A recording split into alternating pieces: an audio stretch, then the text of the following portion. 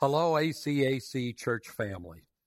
In these days when we aren't able to convene together physically in the manner to which we have grown accustomed, I'm delighted that we can still connect by way of technology.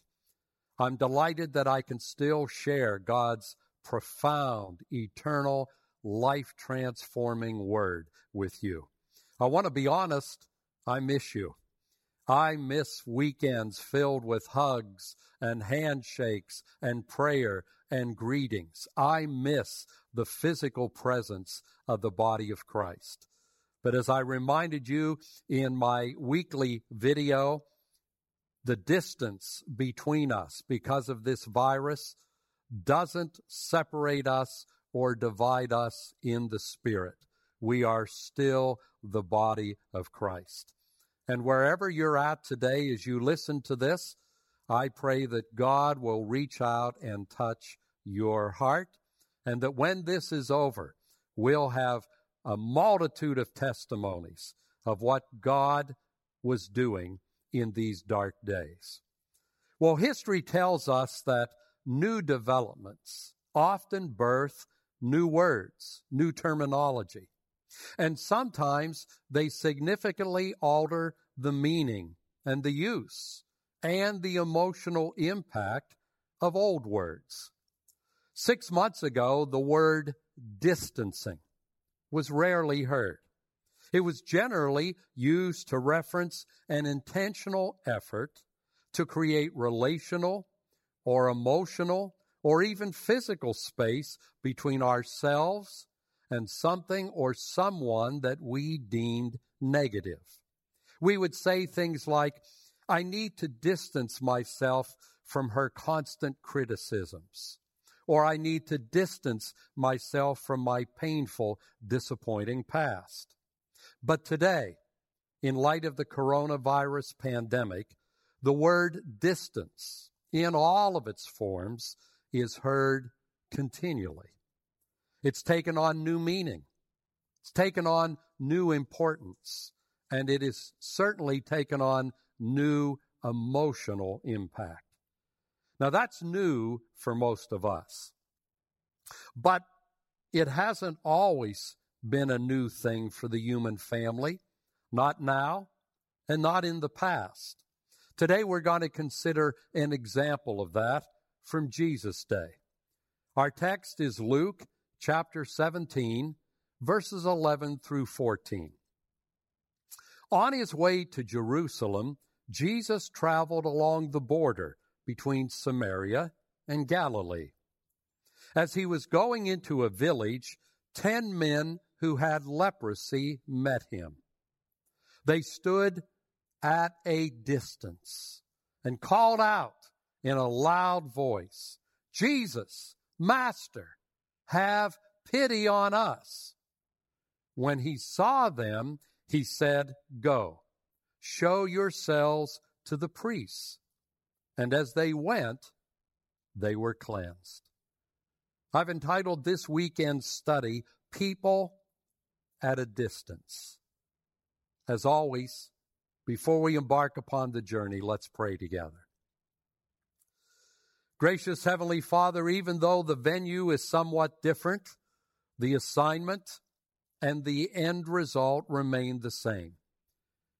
We are here to hear from you. And I am here to faithfully preach and teach your word. Toward that end, I pray that your Spirit would empower me for declaration and empower all of us for understanding and for application. And I pray that in this new and different format, your Spirit would still reach out to us and bring your word alive in our souls.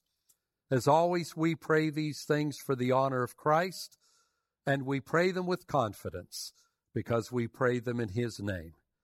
Amen and amen. And as we listen for God's voice together today, may the Lord be with you.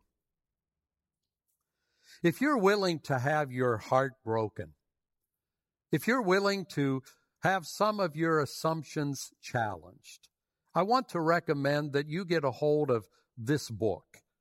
It's entitled Amazing Grace, and it was written by Jonathan Kozol, Kozol. You can get it now used for a couple dollars on Amazon. Though it was released in 1995, Amazing Grace tragically remains relevant. Its recorded stories and recorded interviews captured both the tragic plight and the amazing resiliency, the amazing grace of children in the South Bronx, at the time the poorest congressional district in the United States. One 15-year-old girl who was interviewed was named Isabel. She offered this appraisal of her circumstances. Quote, "Living here is like being hidden. It's as if you've been put in a garage where if they don't have room for something but aren't sure they should throw it out, they put it where they don't need to think of it again." End quote. Isabel felt invisible to the larger society, distanced from the rest of the culture. And safe to assume the men in our text shared those same emotions. Most who consider this story focus on two things: Jesus' ability to heal and the fact that all but one of the men failed to come back and express gratitude. But I think those two lessons are low-hanging fruit. They're the obvious lessons in the story. I want to unpack four things that I think are generally overlooked, four phrases. And I want to unpack those phrases not from the angle of what they meant in the original Greek language, but from the angle of what they meant to those men and what they can mean to you and to me. The first simple phrase, men who had leprosy. Not lepers. And the difference is important. It's not merely semantic. It reminds us that God doesn't label people and God doesn't define people by their disease, their difficulty, or even their disobedience. They weren't lepers, they were men who had leprosy. And God doesn't define people by their disease, their difficulty, or even their disobedience, because those things don't diminish their humanity. And what God doesn't do, you and I should not do. I'm afraid in our increasingly polarized, fractured culture, if we allow ourselves to fall in line with so many others, if we allow ourselves to label people in terms of their current challenges, or even in terms of their sin, three things can happen, and all three are bad. First, we lose sight of their humanity, and we begin to devalue them. We forget that despite their current condition, the addict or the single mom selling her body in the trailer park or the corrupted politician was fashioned in God's image. And even though that image is marred and scarred and compromised, it still remains with the potential for redemption and restoration.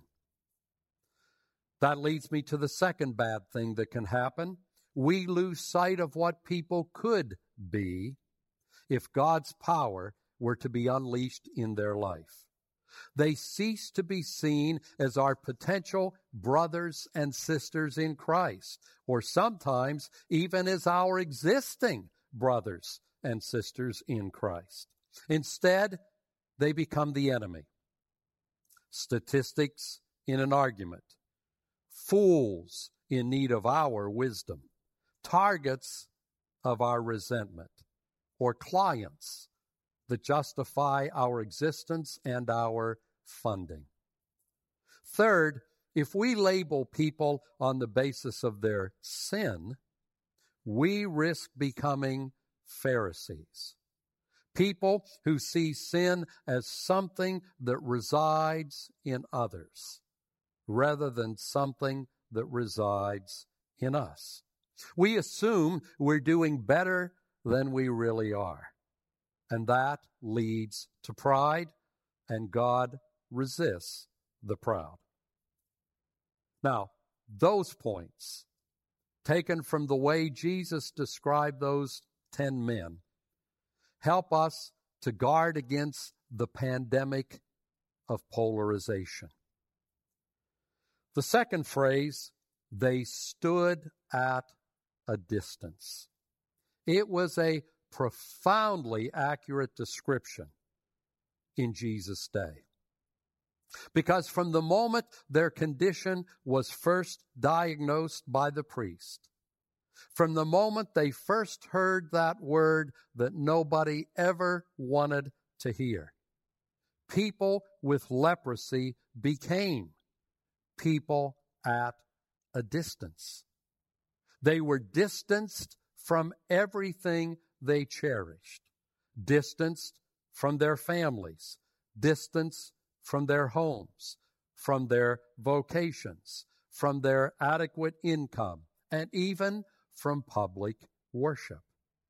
Consigned to leper colonies, they became the ultimate outsiders, hidden away and forgotten. And since the internet in Jesus' day had convinced everybody that leprosy was spread by contact, they were distanced from human touch. And under those conditions, and absent any known cure, it was very easy for men with leprosy to feel distance from both God and hope. The third phrase, when Jesus saw them. Now, imagine what that meant to those men, because they were used to being unseen. People avoided them. And when people had to be in their vicinity, people generally looked away. Eye contact could be interpreted as horrible insensitivity or a morbid fascination with another person's unspeakable suffering. But I suspect most looked away because they didn't want to be forced to grapple with the reality, the uncomfortable reality of other people's suffering. But Jesus saw them, and he didn't stop there. The fourth phrase, Jesus said. He said to them. Now, people usually had very little to say to victims of leprosy. After all, what do you say to somebody suffering from a physically deforming, socially, economically devastating, and life-altering disease? What do you say to them? How things going? How's life treating you? How about them stillers? What do you say to somebody suffering the ravages of leprosy? You see, men with leprosy were used to deafening silence. The fact that Jesus stopped, looked, and engaged them with words was an unexpected boost to their humanity, their dignity, and their hopes. And Jesus didn't mouth empty cliches. He didn't say, I know you've been dealt a bum deal and a bad hand, but there are other people worse off than you. At least you're still alive. Not much reassurance there. No, Jesus offered them healing, restoration, liberty.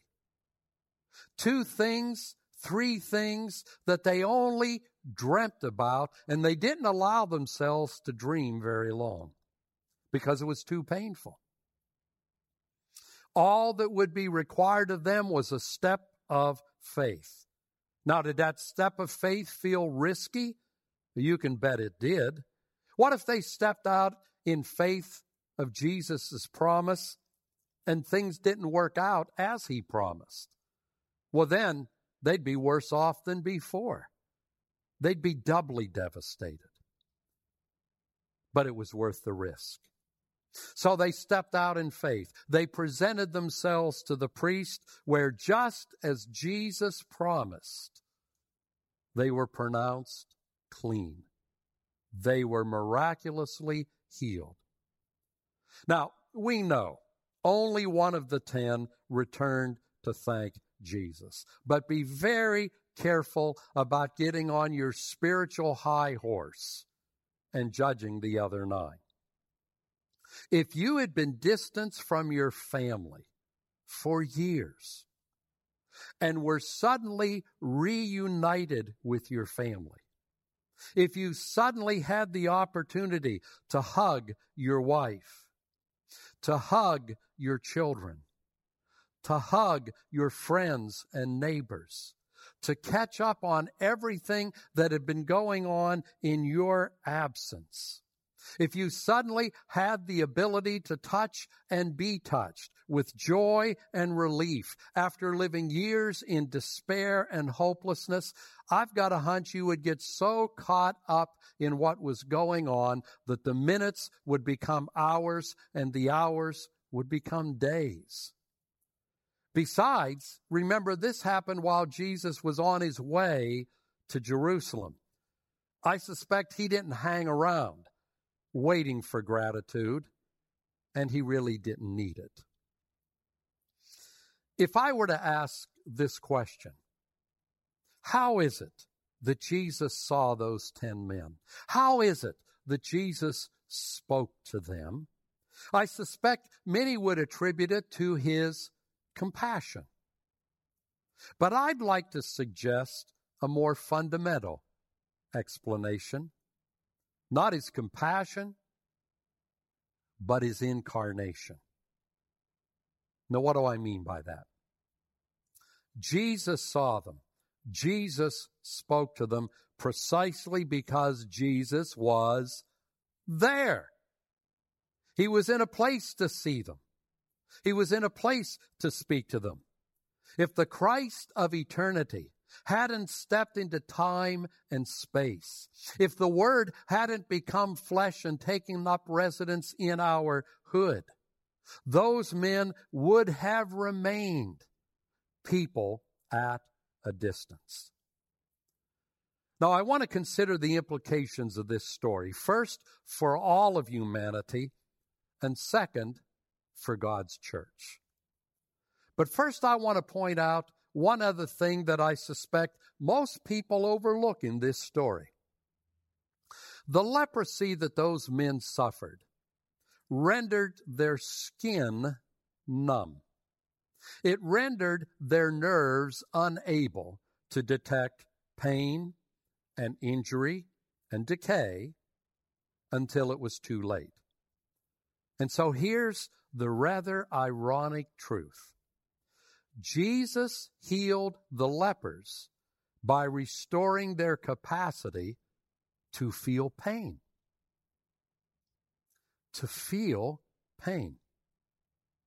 As creator of their bodies, Jesus understood that absent that capacity, they were doomed. Doomed to otherwise avoidable injuries, to gradual decay, to infection, and ultimately guaranteed death. So Jesus graciously enabled them to feel pain again. Now, the implications of that, I believe, are profound. Scripture tells us something that Jesus affirmed repeatedly. It tells us that we all begin our life at a distance from God.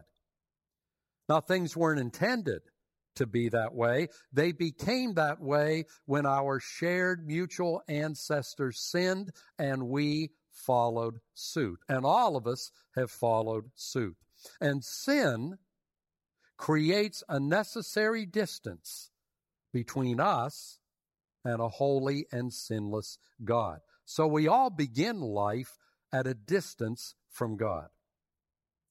But fortunately, just as Jesus saw the men in our story, our loving Creator saw our plight, our condition, and He did something about it. He sent Jesus to cover the unavoidable consequences of our sin, and in so doing, to open the way to our spiritual healing and restoration.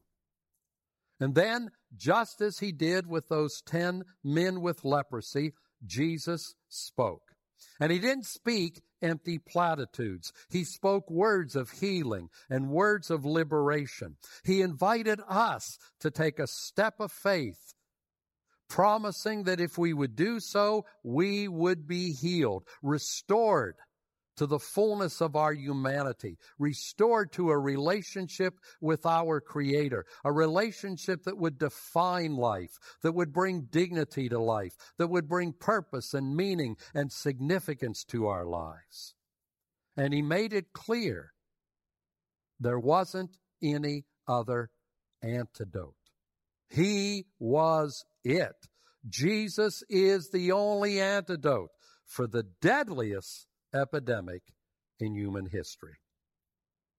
But the healing that Jesus offers of necessity includes the ability to feel pain. It's a pain of spiritual recognition. The recognition that apart from God's miraculous intervention, we are all dying a slow spiritual death, wasting away. And we're numb to God's presence because our spiritual central nervous system has been compromised and effectively shut down. Scripture refers to that necessary pain as, quote, the godly sorrow that leads to repentance, end quote. A feeling of regret that leads us to see our need of repentance, our need to turn around and pursue a radically different path.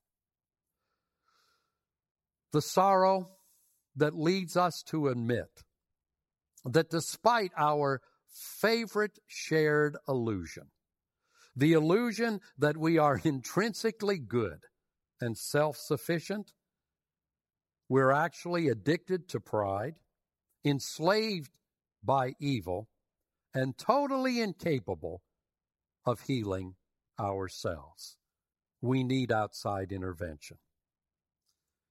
That's what this parable story tells all of humanity. It was a factual account, but it is something of a parable of salvation. To those who are already Jesus followers, to His body, the church, I want to say this story reminds us that before we can tell people of Jesus' power, we must be willing to feel pain. The Apostle Paul made that clear in his words to a believing community in the ancient city of Philippi. He made it clear that those who want to be the voice of Jesus to distanced people must be intimate with God. We must be near to God if we're going to effectively call people at a distance to draw near to Him. And being near to God involves a willingness to embrace the fellowship of Jesus' suffering rather than distancing ourselves from it. What do I mean? We are all very proficient in our ability to become spiritual lepers. Fearing pain, we easily gravitate toward conduct that is self-absorbed, self-centered, and self-protective. We have seen an example of that in the aisles of our supermarkets and big box warehouses. We are prone to insulate ourselves and to isolate ourselves socially, politically, geographically, financially, emotionally, and spiritually until we eventually end up spiritually numb. We ask God why He allows us to suffer when He has made it clear in His Word He has called us to sometimes suffer, to share the sufferings of Christ, to know pain, not as a destructive force, not as a life-ending force, but as a transforming force. That's a lesson I believe God is shouting to His church in this pandemic. He wants to remind us that if we will decrease the distance between ourselves and our neighbors, we will decrease the distance between ourselves and God, between our hearts and God's heart. And then people who are at a distance from God will find their hope and will find their healing, because we'll incarnate God's presence in their life. And while they're finding their hope and they're finding their healing, we'll rediscover our own. The story of Jesus and the men at a distance reminds us that Jesus can address any distance in our lives.